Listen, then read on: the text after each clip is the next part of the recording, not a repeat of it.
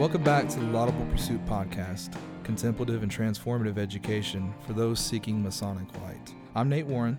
I'm Jason Marshall. And I'm Matt Anthony. Before we get started tonight, I'd like to acknowledge some very generous donations. One from Brother Bob Warren, who's my grandfather in South Texas, and David Tennyson from Guthrie. We thank you so much. Your donations are appreciated. They have helped us to procure some much needed equipment. Hopefully everybody can tell a difference in some of our sound levels and things like that. So every little bit helps, and we will surely and slowly get on our way. Speaking of which, we've been gone for several weeks because this is actually our fourth attempt to record this episode. We at first had some technical difficulties. Then we had tornadoes roll through Oklahoma, and then my two dogs decided to get into a massive fight. But we are trying to persevere here, and hopefully this will be a good episode. Tonight, guys, I'd like to talk about contemplation, and more specifically, the attainment of wisdom through contemplation. In Oklahoma, our opening charge begins by addressing this very thing. It says, "The ways of virtue are beautiful. Knowledge is attained by degrees. Wisdom dwells in contemplation. There we must seek her."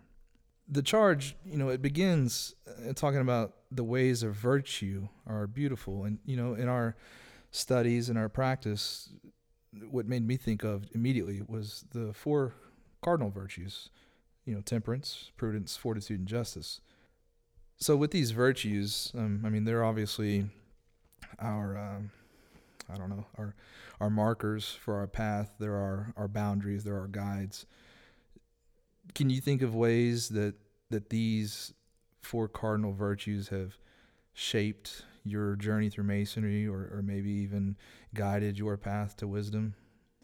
Part of Masonry is about becoming a well-rounded, well-developed man, and the four virtues of temperance, prudence, fortitude, and justice are all manly virtues as well. Temperance, self-restraint, is about controlling one's own actions, emotions, and whatnot. Prudence, self-judgment, that you don't undertake harmful endeavors, that you weigh options and actions before undertaking them. And then fortitude, there's ups and downs of life in everyone's life. And then justice, about, as it says in the 7th degree Scottish Rite, is to, heal dissensions and differences and to restore peace. And really, these four virtues, if we practice them, those are the outward manifestations of the inner work that we undertake. And that whole path of the inner work, all of the inner work, it's for one goal, right? To know thyself. And I think that's like the ultimate form of knowledge you could ever attain. Or maybe not. Maybe it's a lifelong pursuit and you'll never actually get there. But that's the goal, right? Is to know thyself. And what better way to know yourself than to have your actions and thoughts shaped by these guiding virtues. I think it's real important. The first thing that comes to my mind when we talk about justice is, I think society and a lot of people mix up justice and retribution. And there's actually a book from a guy named Owen Shea. Hope I didn't mess that up. I think he's in Hawaii now, but he was a member of Norman Lodge before I joined. And he actually talks about it a little bit, where justice is an equal system applied fairly and equally to all. And that's not what a lot of people think justice is now. Justice in most people's minds are you got to pay for this thing, right? You have to be punished for this act that you did. So justice is real important to me, man. If you could take something that's so terrible to you and weigh it equally and give somebody an equal chance to defend themselves and put aside your personal feelings about that act, then I think that can tell you a whole lot about yourself, or it can teach you a whole lot. It can open you to other perspectives and even grant you some inroads to empathy. Well, in order to be a judge in any kind of situation, I mean, as you said, you have to be, impartial, removed from the situation, not bring your own prejudice and preconceived notions to it. And that's a hefty goal. And I mean, that's a lot of work to attain that, I think naturally in any situation we want to bring in our own experiences and baggage and be able to take a step away and look at it impartially. That's huge. And, a lot of times what we think of somebody who's wise, we ask them to judge, conflicts and, situations in our life, what should we do? What should we not do? Because they manifest that justice, that impartiality, that wise, that wise character. Well, there's another aspect too, and that's to flip it inwardly, right? If you can hear something about yourself and think about what someone's saying about you as an outsider from their approach, I mean, that can be pretty revealing too, where you can actually for a second set yourself aside and try to take on somebody's point of view and realize, okay, yeah, I messed up. Whereas you might not realize that if you don't examine it in that way. So you can gain all kinds of knowledge or wisdom, actually. Part of justice also means that being impartial or removed, even if you disagree with the situation.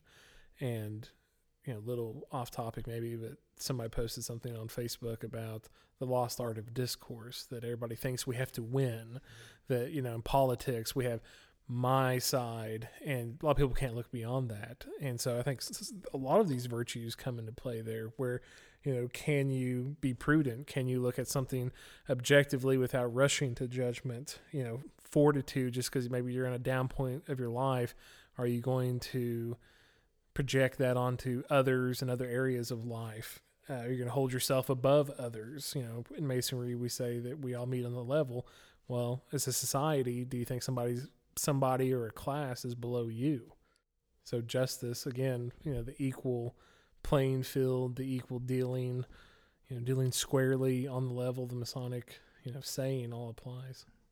Yeah, and I think justice is really, it's one of those, to me, it's a nuance. I mean, temperance and prudence, fortitude, those all seem very straightforward and obvious, but justice seems like the one where you could really kind of, depending on your definition of it, wander around an issue. You know what I mean? Well, especially in justice, there's a lot of situations where you're called upon to be a judge or arbitrator in a situation, and part of being a man or a Mason is being comfortable with conflict, comfortable with yourself to make a decision, maybe whenever you're not even going to make everybody happy, that, you might have to upset a friend because he's in the wrong, or whatever decision you make, you're going to make both parties upset. So moving on to the next part of the charge, where it talks about knowledge is attained by degrees. Again, because the ultimate goal of this episode is to examine the gleaning of wisdom through contemplation. So first we're going to talk about knowledge, and then later we'll differentiate between knowledge and wisdom. And actually, Jason Eddy wrote a pretty good little paper. It's on our website, and I'm going to read a little bit of it just because I think it lays a pretty good basis for the conversation we're about to have.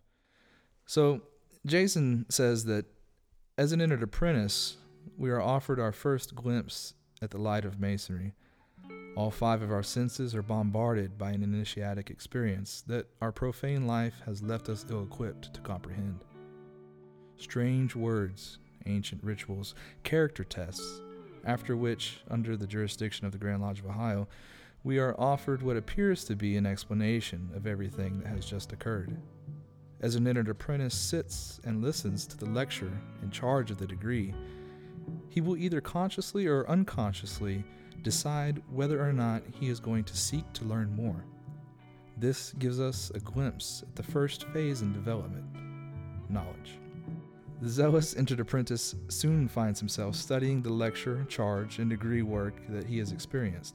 Eventually, he finds himself able to recite with precision the entire lecture, the entire charge, and explain in detail the steps required to confer the degree that he has now had the honor of experiencing.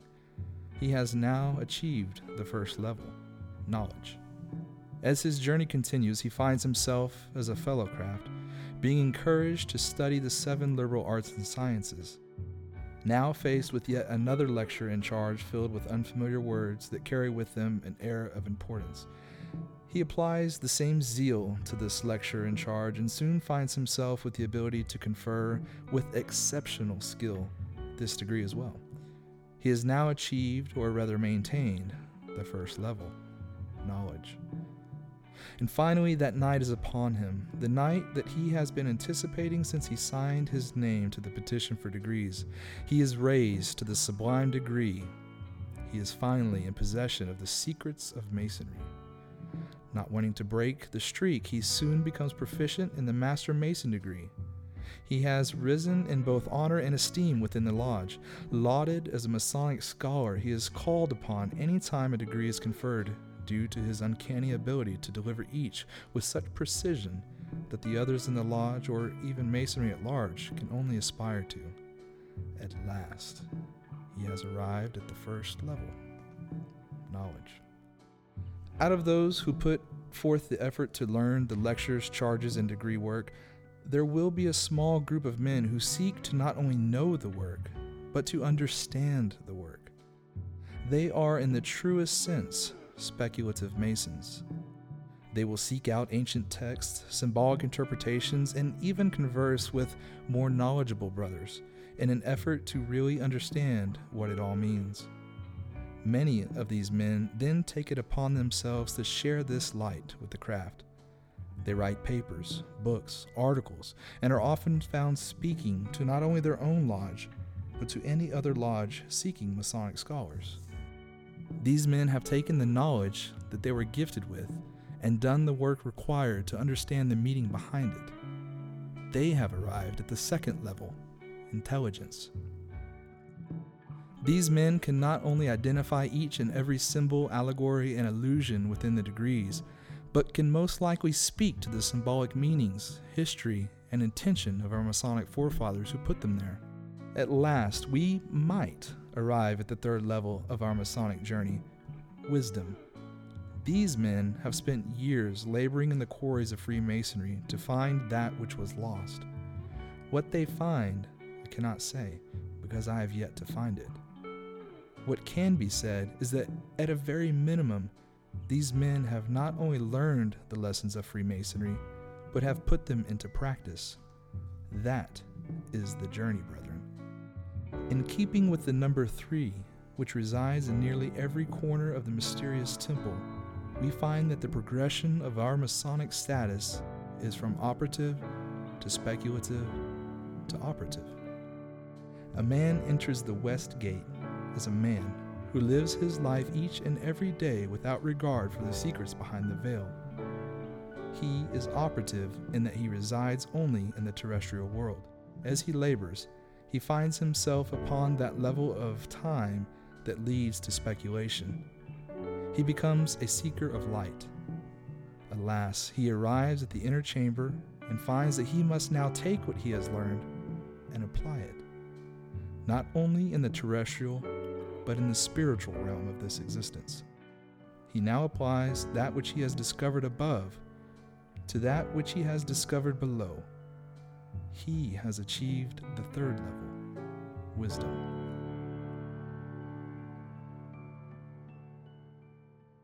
Well, obviously, Brother Eddie is talking about the Masonic journey through the degrees and also applying those on the inner journey. I thought that it was interesting that as you read it, I had a thought that did not come to me when I had read the paper originally, and that is kind of the parallel journey to the Hindu tradition, where in traditional India and the Hindu religion, life is divided up into 2 halves, and then each half is divided up into 2 parts as well. So, the first quarter, if you will, is student learning. And then the second part is that of householder, where you get married, you have a house, you have children, that it's your duty to have children because your ancestors had children, it's honoring them. And then the third part is what they term going into the forest. And that is where you've already had your children, you've been married, you've had your business life or whatever, but now you undertake the paths of yoga. And so you go find a guru, you learn, and then the fourth path is that of, the wandering saint. If, you maybe reach that ultimate level, is to become it's termed a wandering saint because you're basically homeless, you're destitute, but you're living, the Vedas, you're living you're an enlightened being. And it's interesting because, everybody has their own capacity for learning and, wisdom. Because, when somebody when they reach the going into the forest stage, somebody might go to a guru and they say, okay, read the Vedas and, continue on with your life. And then they might meet somebody who really they see potential in, and they really start taking that path seriously. And, in the West, we always think of yoga as stretching exercises, but it's actually much more than that, much more intense. In fact, there's 4 paths of yoga. You have jnana yoga, which is the path of knowledge, wisdom, introspection, involves exploring our nature and being. Then you have bhakti yoga, which is devotion, emotion, love, compassion, karma yoga, your actions, and then Raja yoga, which is basically the meditation, but most of us think of meditation in the West. And while these are the 4 paths, they're not even those aren't even mutually exclusive, because each of them have their own emphasis that maybe works on a portion of your own inner being that needs to be further refined. Just like in Masonry, we have different degrees, but the different lessons of the degrees, different emphasis on the degrees that work on different aspects of our being. It's interesting to me, and maybe I'm just stupid, but I think a lot of people probably think that wisdom and knowledge are the same thing. The more knowledge you have, you'll inherently be wise. And that's true to a point, I guess. But our charge specifically states, and I agree with it, that wisdom dwells in contemplation. So I guess the catalyst between knowledge and wisdom would be that of contemplation. And that's kind of what I wanted to talk about tonight. What is contemplation?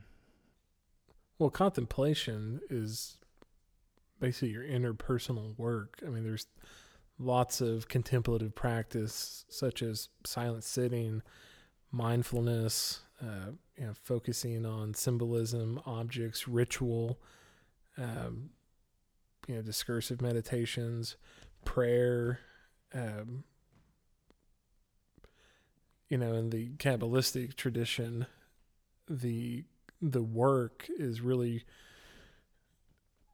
when you start undertaking some of the lessons and teachings of the Kabbalah, at least in the initial stages, it's forming your kli, which is the spiritual vessel that, accepts or holds the divine energy. So just going back, to the Hindu tradition, the student, you're learning knowledge, but you're really, shaping your inner being. In Masonry, what we would call your ashlar. On the ashlar, when we're shaping the ashlar, we're knocking off the rough corners, we're learning these lessons, and through the application, the ashlar becomes more and more perfect. And instead of being in a rude and rough state, which isn't useful for anybody, after it becomes refined, it becomes useful. It can be part of the spiritual building. It can form the foundation for your own, spiritual superstructure that comes later. But, I thought it was interesting when you talked about how, knowledge and wisdom are separate. Well, that's absolutely true. I mean, you have to learn in order to become wise, but knowledge doesn't equal wisdom. I mean, my grandmother always had a saying that, it is knowledge to know that a tomato is a fruit, but it's wise not to put it in a fruit salad. And even, contemplative practice can be reading and writing, reading your favorite poetry, writing, journaling. I mean, all of that is contemplative practices that help you take the knowledge and distill it into wisdom. It's almost like the alchemical process of taking a root or a substance, and through the different stages and processes, you distill it into, the philosopher's stone. Which is DMT. Say nothing else the rest of the episode. Like that's the only thing you say this whole episode. So there's some work that has to happen, right? I mean, you can't just sit in a forest and do nothing. There's a process. The contemplation is something. It's not just nothing. That's stupid to say, but there's something going on there that's transforming this knowledge into something eternal and applicable. And it's funny to me that sometimes if I'm contemplating something, and whatever it is, whenever that thing finally manifests as a concept or a thought, and it's clear to me and I can express it and touch it, it's so obvious. It's like, well, duh. But it wasn't easy, and it wasn't obvious before. But once you see it, it's super obvious and super simple. And that's exciting to me when that happens, because generally I think that is probably correct or truth, because it should be simple. It's not this complicated thing that we're having to decipher and do all this labor for our whole lives. A lot of times the wisdom is the simple thing. And it's just that we have so much garbage as fallible creatures piled on top of us culturally. We're indoctrinated to ideas and things like that. And if you can sometimes retreat within yourself to examine something, that simple thing squeaks out. And that's the thing that we should latch onto. Yeah, I mean, I really like that, sometimes maybe knowledge clears away the muck that clouds our true being. So maybe, knowledge is the bleach for the soul. But, and you talk about there's times where maybe you struggle with something and then you look at it later like, oh, that makes sense, or that was easy, or why did I ever think anything differently? I think that is the work. I mean, knowledge, as you read philosophy or, poetry, or you get into a contemplative practice such as meditation, it is applying, it is the practical application of knowledge to yourself. Right. Knowledge is the tool. Yeah. Right. So, I mean, what you mentioned some meditations and things like that earlier, and you said writing can be contemplative. So what are some contemplative practices? There's obviously a bazillion pathways that it can take, but ultimately they're all doing the same thing, right? There's that churning, there's that conversion that's happening. So do we just simply need to release ourselves? Do we need to occupy ourselves? What exactly is a contemplative practice? It's going within yourself. And so again, depending on the contemplative practice, there's a whole myriad that we've already discussed, and some of those are better for different aspects of your own being and your own development. Maybe, just reading and learning, philosophy and religion and different esoteric topics, that builds your base knowledge. And, one time I had a teacher say that, your esoteric knowledge, it almost builds like a computer program running in the background. That you don't know it's there, you don't think it's helpful, but it is running in the background and helping to formulate your future practices and even your everyday life. Because, after all, knowledge, if you learn, all the Sephirot for the tree of life, you learn Hebrew, you learn all the alchemical symbolism on its own, that's absolutely useless unless you just want to sound smart. But the practical application of that is the work that goes on behind the scenes within your own psyche. For example, on the tree of life, the different Sephirot act as energy switches. So, you can look at, Malkuth, and look at its symbolism. And when you start maybe contemplating that, meditating on that, and you apply those to your life, well, then that's actual work. That's actually progress, personal progress. In addition to the Sephiroth on the Tree of Life, you also have the pathways to connect the Sephiroth. And so, the Sephiroth might be the energy switches, the pathways are the circuitry that connect them. And, in our spiritual being, you start at Malkuth and you work all the way up to Kether, which is, the crown, or the divine being, the divine essence. And so that's the inner work, but that also mirrors the external world, where you have the divine energy of God that manifests itself in the world and has to flow down. And even in the Blue Lodge, that's represented by the opening and closing of the lodge, where the worshipful master doesn't order the lodge open or closed. He has to use the wardens to assist him in that endeavor. Something that's interesting that I hadn't thought about until you were just talking about this, that how in Hinduism, it's not till the second half of your life, in that first quarter where you go off in the woods, that's whenever you begin your practice and your studies, is after you've had a family and you've established yourself. I thought it was interesting because traditionally it was the same way. You didn't begin studying Kabbalah until you were established and you were an older man. So you got to have the knowledge, right? The knowledge, the tool set to do any of the work. Yeah, you've got to have experience from life to put the things that you're learning into context. Yeah, and that makes sense, because if you had, let's just say you had no tools, you had no knowledge, right? And as a young child or an idiot or whatever, you walk off into the woods with absolutely nothing, and bam, you're blasted all this wisdom. You're not going to know what to do with it. You won't even know what it is, because there's no context, there's no tools, there's no application. And there's also no discernment. Yeah. So you're more likely to absorb things and apply them whenever they may not necessarily be something that's going to be fruitful for you.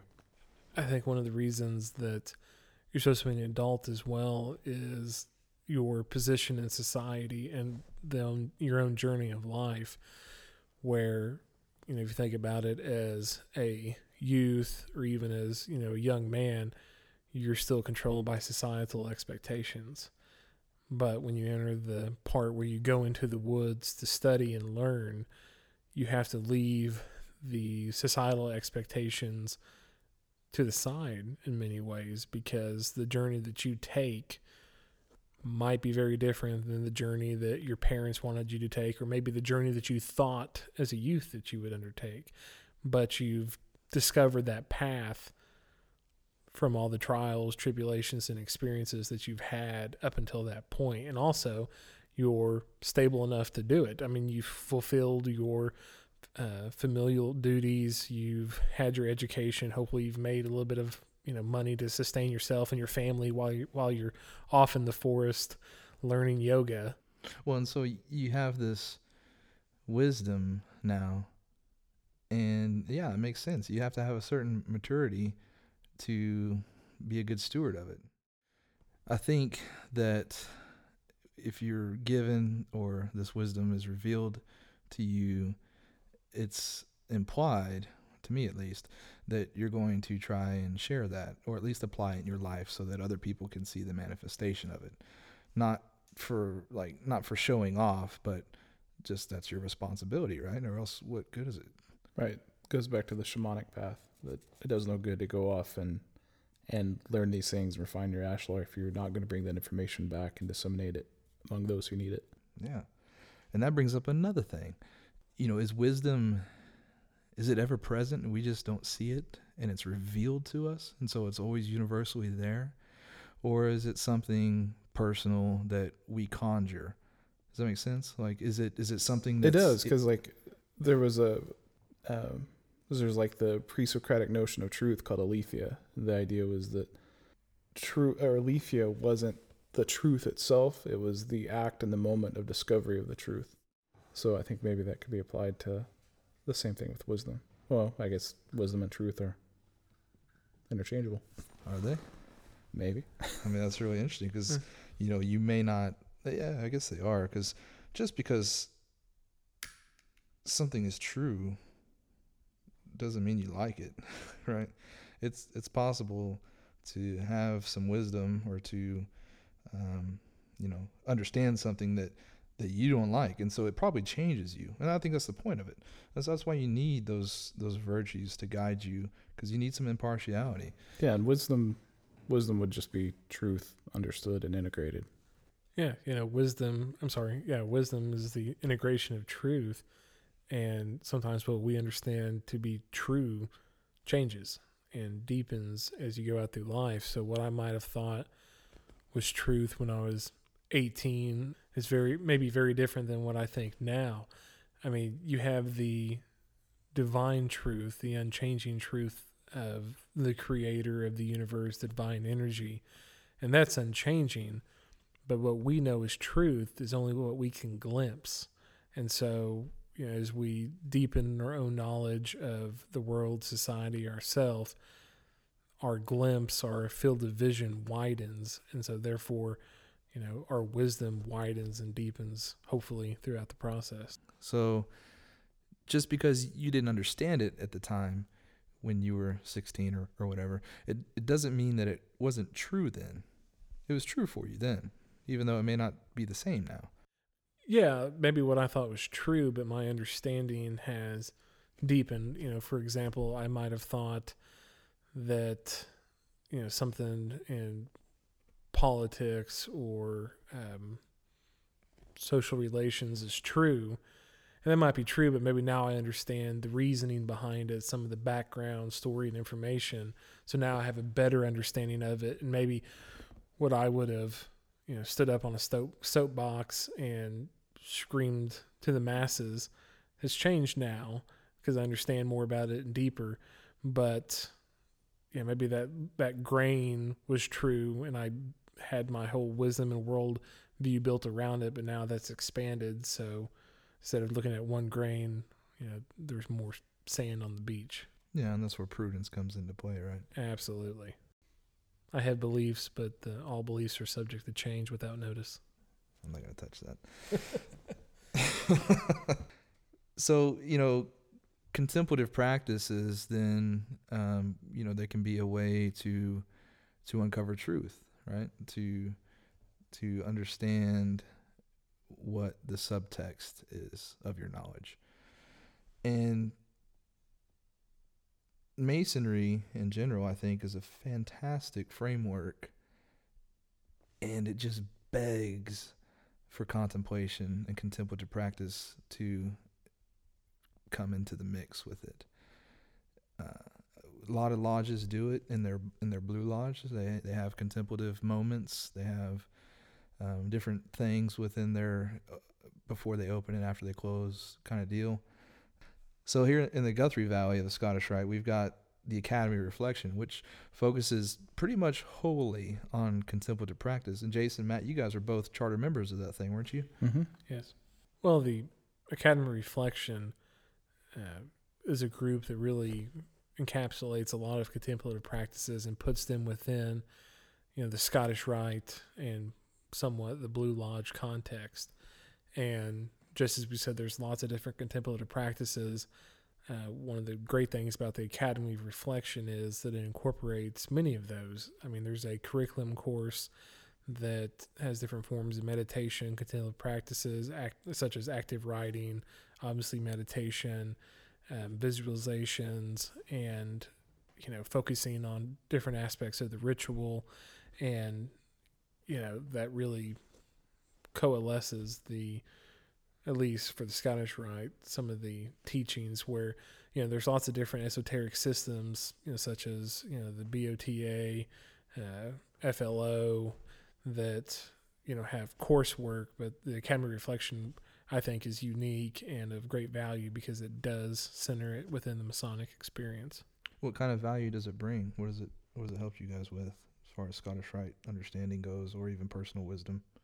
Well, for me, I'm undergoing some of the coursework, and again, I've been a part of the BOTA and FLO before, and that's its own esoteric system, its own system of, magic, if you will, where with the AOR that's centered within the Masonic system, one of the great things, one of the initial practices was just focusing on, X sort of ritual of your choosing, something that was meaningful for you. Could be from the Blue Lodge, could be from Scottish Rite.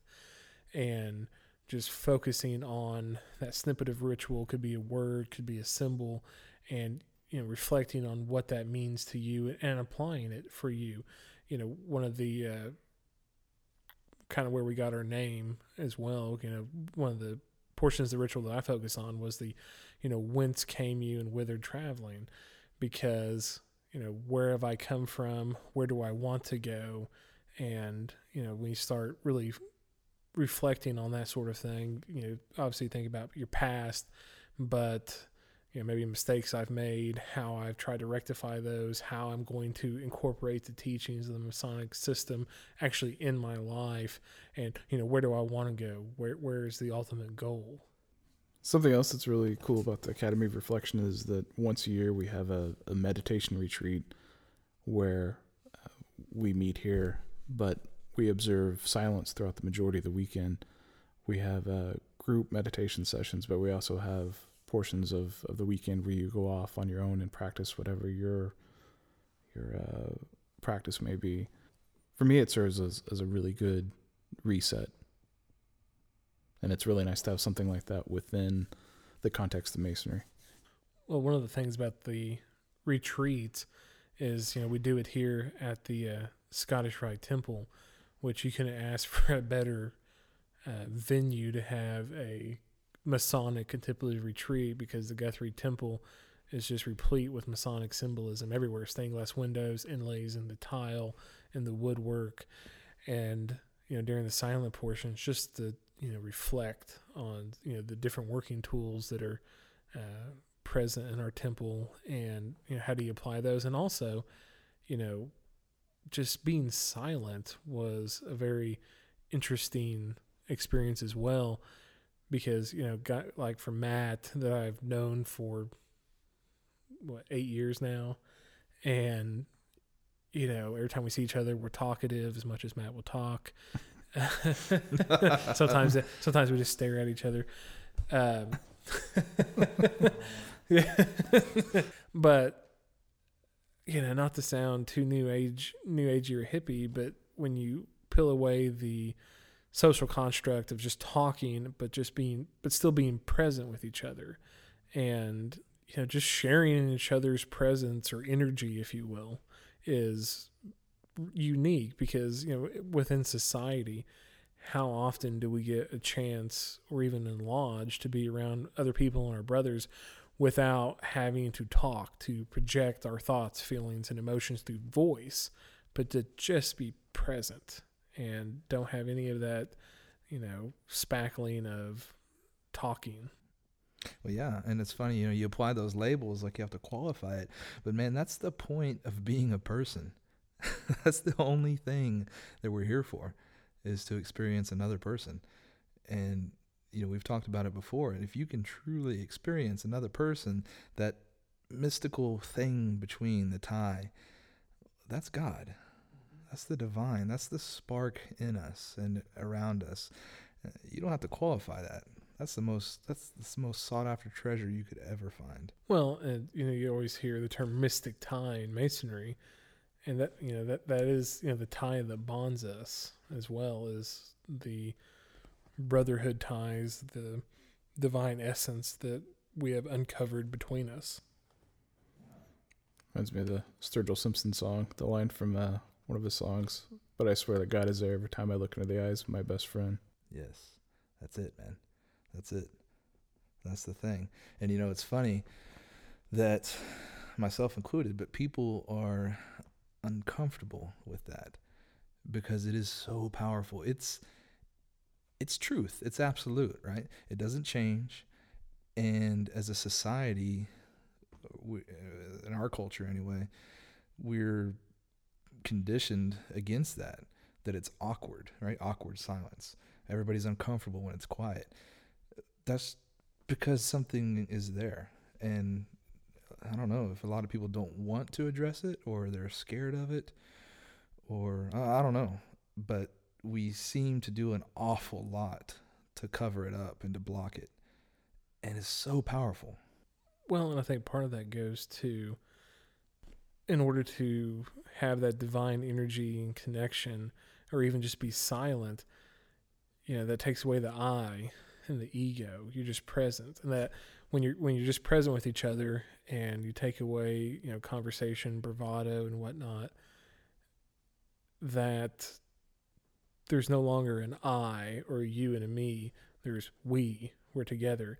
And as you were saying, our culture, that's very different than some of the Eastern religions. I mean, because sometimes when you look at Hinduism and Buddhism and even Taoism, it's very hard for Western minds to wrap around some of those concepts, because from a young age, we're just drilled into there's I, there's I, there's I, there's I, there's you, and there's a division between us. But when you truly come together and you experience each other's true being and essence, there is no you, there is no me, there is we, and we're all part of this divine creation, and we have our energies are maybe separate from it, but it's all part of it as well. There's an interesting story from Hinduism, and I can't remember the teacher who said it, but there's a saying that a student was late to a meeting with his guru, and in the Hindu tradition, the guru means teacher, but it doesn't mean teacher like we think of in the West. We think of a teacher as a facilitator of knowledge, somebody who actually provides facts and historical texts and whatnot. In India, guru is the manifestation of truth. That's it. There is no guru. The guru is truth. So in Hinduism, the student embodies the guru and thus becomes a guru himself, that he becomes truth. And, in Taoism, Wu Wei, it flows through him effortlessly. So anyway, in the story, the student is late for a meeting with the guru. And when the student walks in, the guru's a little bit upset with him and says, where were you? He's like, well, the river was flooded. I couldn't get across it safely. And, but I'm very sorry I couldn't call. And then the guru said, well, did the water go down? And the student says, no, the water is very high. So kind of confused, the guru says, well, how did you get here? And the student says, well, I walked on the water. And kind of befuddled, the teacher says, well, how did you walk across the water? I mean, did you have a raft or anything? He said, no, I envisioned you, and I said to myself, guru, guru, guru, and I walked across the water. So the teacher says, well, I must be something special, because he thought of me, was able to walk on water, so I'm going to go walk on water. So, of course, the guru comes up to the edge of the water and starts saying, I, and he sinks. So, while the student was walking across the water, he was thinking guru, guru, guru, which is the manifestation of truth. True truth that's boundless, that is without form, shape, or individuality. As soon as the guru walked up there, he thought, I, ego, and sunk to the bottom. I'm full of stories, boys. We should get a little like a 3-second soundbite song and a transition to story time. Jason's story time. Cohen's with Jason. That's my new podcast. So I guess in the Masonic context, you could think of the divine truth, essence, being the divine light, the divine, the Masonic light that we're all seeking, that unites us, that is both within us, that we're supposed to reflect out, to the lodge, to the world at large as well. Yeah, man, and that's wisdom, right? Walking on water, because he understood it purely, like he embodied it. He wasn't remembering a definition. He wasn't imagining a paragraph from a book. It was a real thing, deep down inside, right? And so the AOR, the Academy of Reflection, that's really special. It's really special, and it's pretty unique. I think, are we the only one? There's one in Orange County, right, that just got chartered. But that's it, right? Yeah, we're the chartering body. Like, Yeah. we're the first one. We're the mother group, Yeah. I guess. Man, it is so special. But there's also contemplative practices or things in Blue Lodge, like in our lodge, in Veritas Lodge. We have a contemplative moment. We have some things before our opening and after our closing that are pretty special, and they serve the same purpose. For me, they really knock away all the exterior and unite us on a deep level, like a spiritual subatomic level. In the lodge, it's a sacred space that, when we have these openings and closings, why? Well, I mean, from a ritual magic standpoint, opening and closing the lodge is, cleansing the space and bringing in the divine energy into that space. So for Veritas, before any member goes in, one of the members will actually, bless the space, light the incense. We try to keep electric lighting to an absolute minimum, to light candles. And then, we just do a standard opening per Oklahoma ritual, so there's nothing odd or out of place there. But, as we were saying, when the worshipful master opens the lodge, he is representing Solomon, and the divine energy and will flows from him out throughout the lodge. And so now you have this charged, energetic space. And, for us, after the opening, we just take 5 or 6 minutes for contemplative time. We might have a reading, we might have music, we might have both. It might just involve just being there, to just silently sit and enjoy and absorb that energy that has been created by the members of the lodge. So when that energy, our own, personal energy, condenses, it creates a very powerful energy, very powerful space that then lends itself to, the education programs that we put on the lodge, because it helps set the egregore for the body, for the group. And whenever we go to education time, we've sort of cleansed ourselves from, the outer world, and we're in a better place to receive, whatever teaching or education is present that night. I think you hit on something really important a few seconds ago, where you were talking about, you actually referred to or likened the ritual to ritual magic, which I think it really is. Opening and closing a lodge, we call it ritual, and that's what it is. It's actual magic ritual. The whole point, like you said, is to clear the space, get us in the right mindset. That's the whole point of magical ritual. But I think we've lost the context of the meaning of the word ritual, and ritual more or less has become a mundane habit, that we've lost the true meaning of the sense of the word ritual, because that's exactly what we're doing. We are doing actual magical ritual. Yeah, and I think a lot of people, as soon as you say magic, they kind of freak out and, what are these guys talking about? But, ritual and magic, that's been present throughout humanity's, religions and spiritual practices since time immemorial.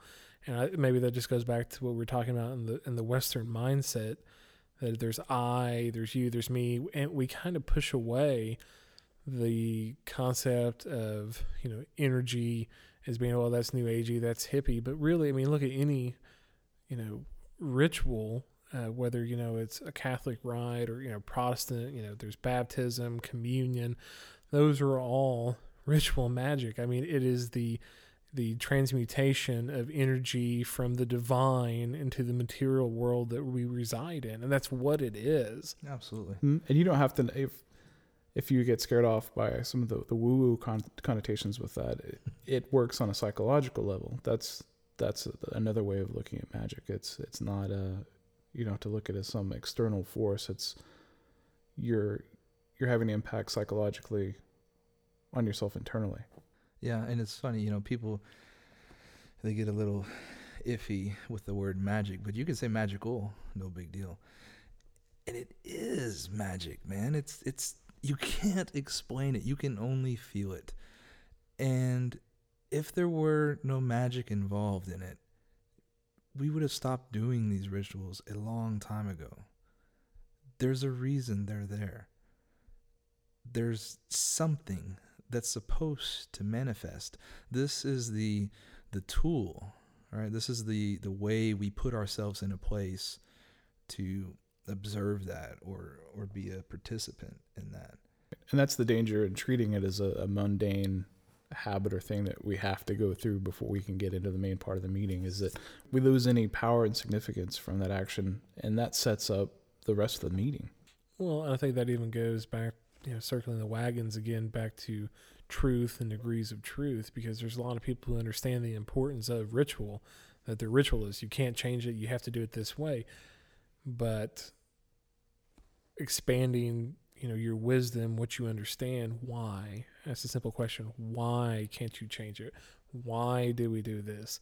I mean, I remember I hadn't been a Mason very long, and one of the older guys in our lodge said that if our wives ever saw a lodge meeting, she'd think we were crazy, that we're gone 2 or 3 times a month to walk circles in a room and bang gavels and say a few words.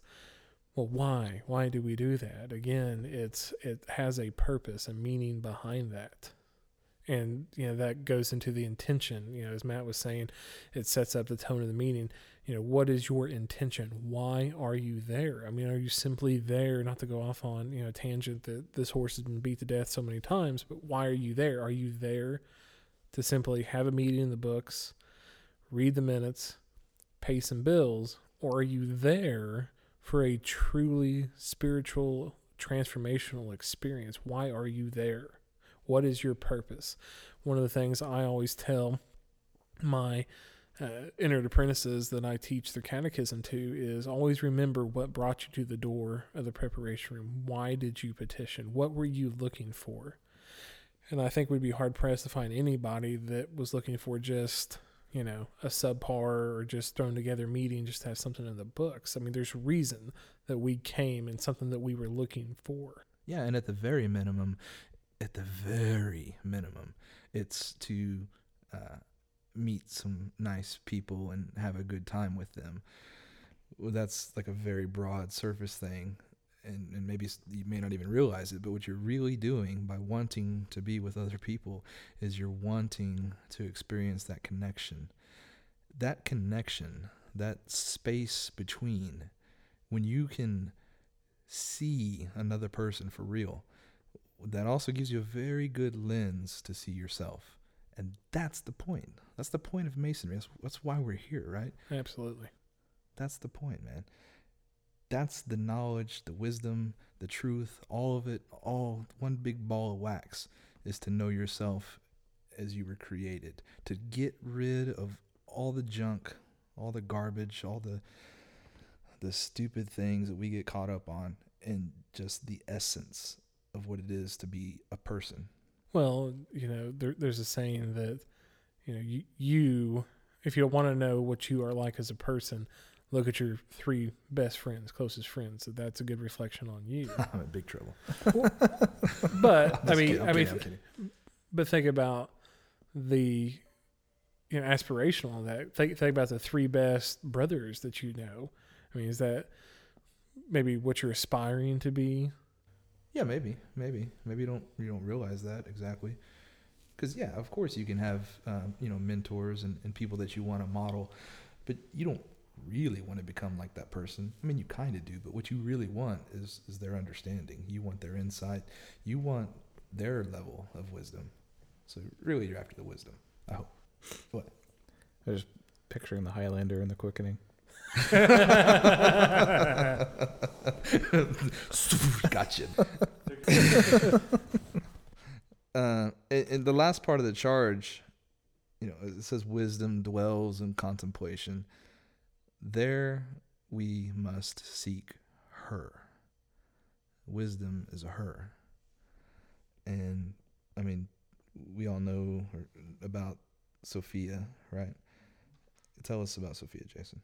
Well, I mean, Sophia is the archetypal divine motherhood or wisdom, and there's that embodiment in numerous traditions, and there's some traditions that Sophia is the divine motherhood who had to fall from the divine to come into the material world, and so by being a philosopher, philo, a lover, Sophia of knowledge, lover of knowledge, we are, through our knowledge and trying to understand, we are trying to reconnect with Sophia, with the divine wisdom and knowledge, the motherhood figure. And Wilmshurst even says that that's one interpretation of the term widow's son.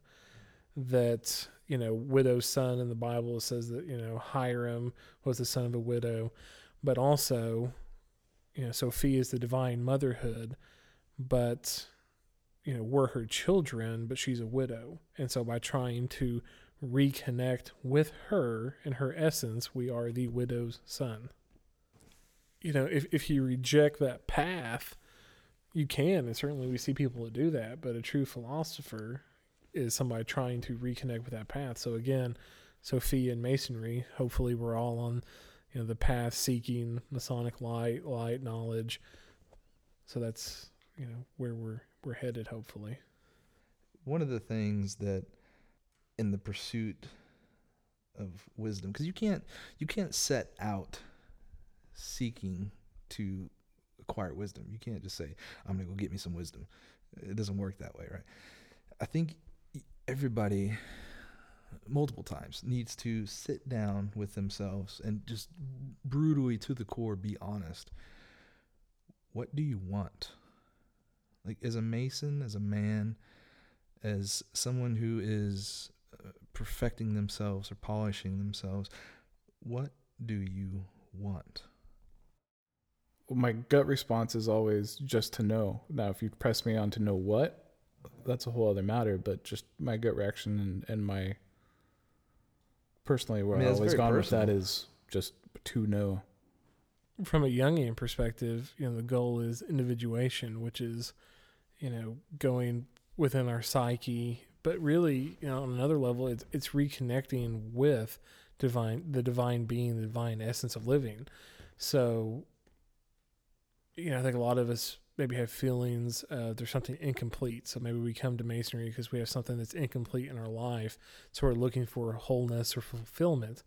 But, through that path, we begin to reintegrate with our true self. And then once you reintegrate with your true self, discover yourself, then, you start reconnecting with the greater divine energy and essence, creator, architect that exists.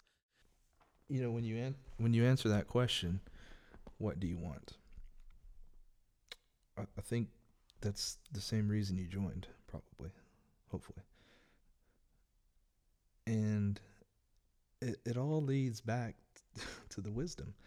You want to know, right, Matt? I mean, you want to know what? You want to know God. You want to know yourself. You want to know what is real. And obviously, those things are different from what you understood and perceived before you joined and before you started this pursuit. And so I love our charge. I love it. It's so simple and it's so powerful that wisdom dwells, it lives, and it's waiting for you in contemplation. And we must seek her.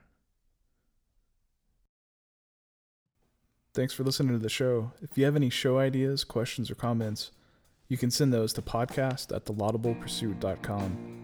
You can also keep up with us on our Facebook page and on Instagram. We publish articles 1 to 2 times a week on our website, thelaudablepursuit.com. Also, our website is home to our Gallery of Light. Here we post inspirational or striking quotes and images that we find applicable to Masonry. As always, we welcome submissions of any kind, art, music, poetry, or prose. Those submissions can be sent via email to the editor at editor@thelaudablepursuit.com. Thanks for listening.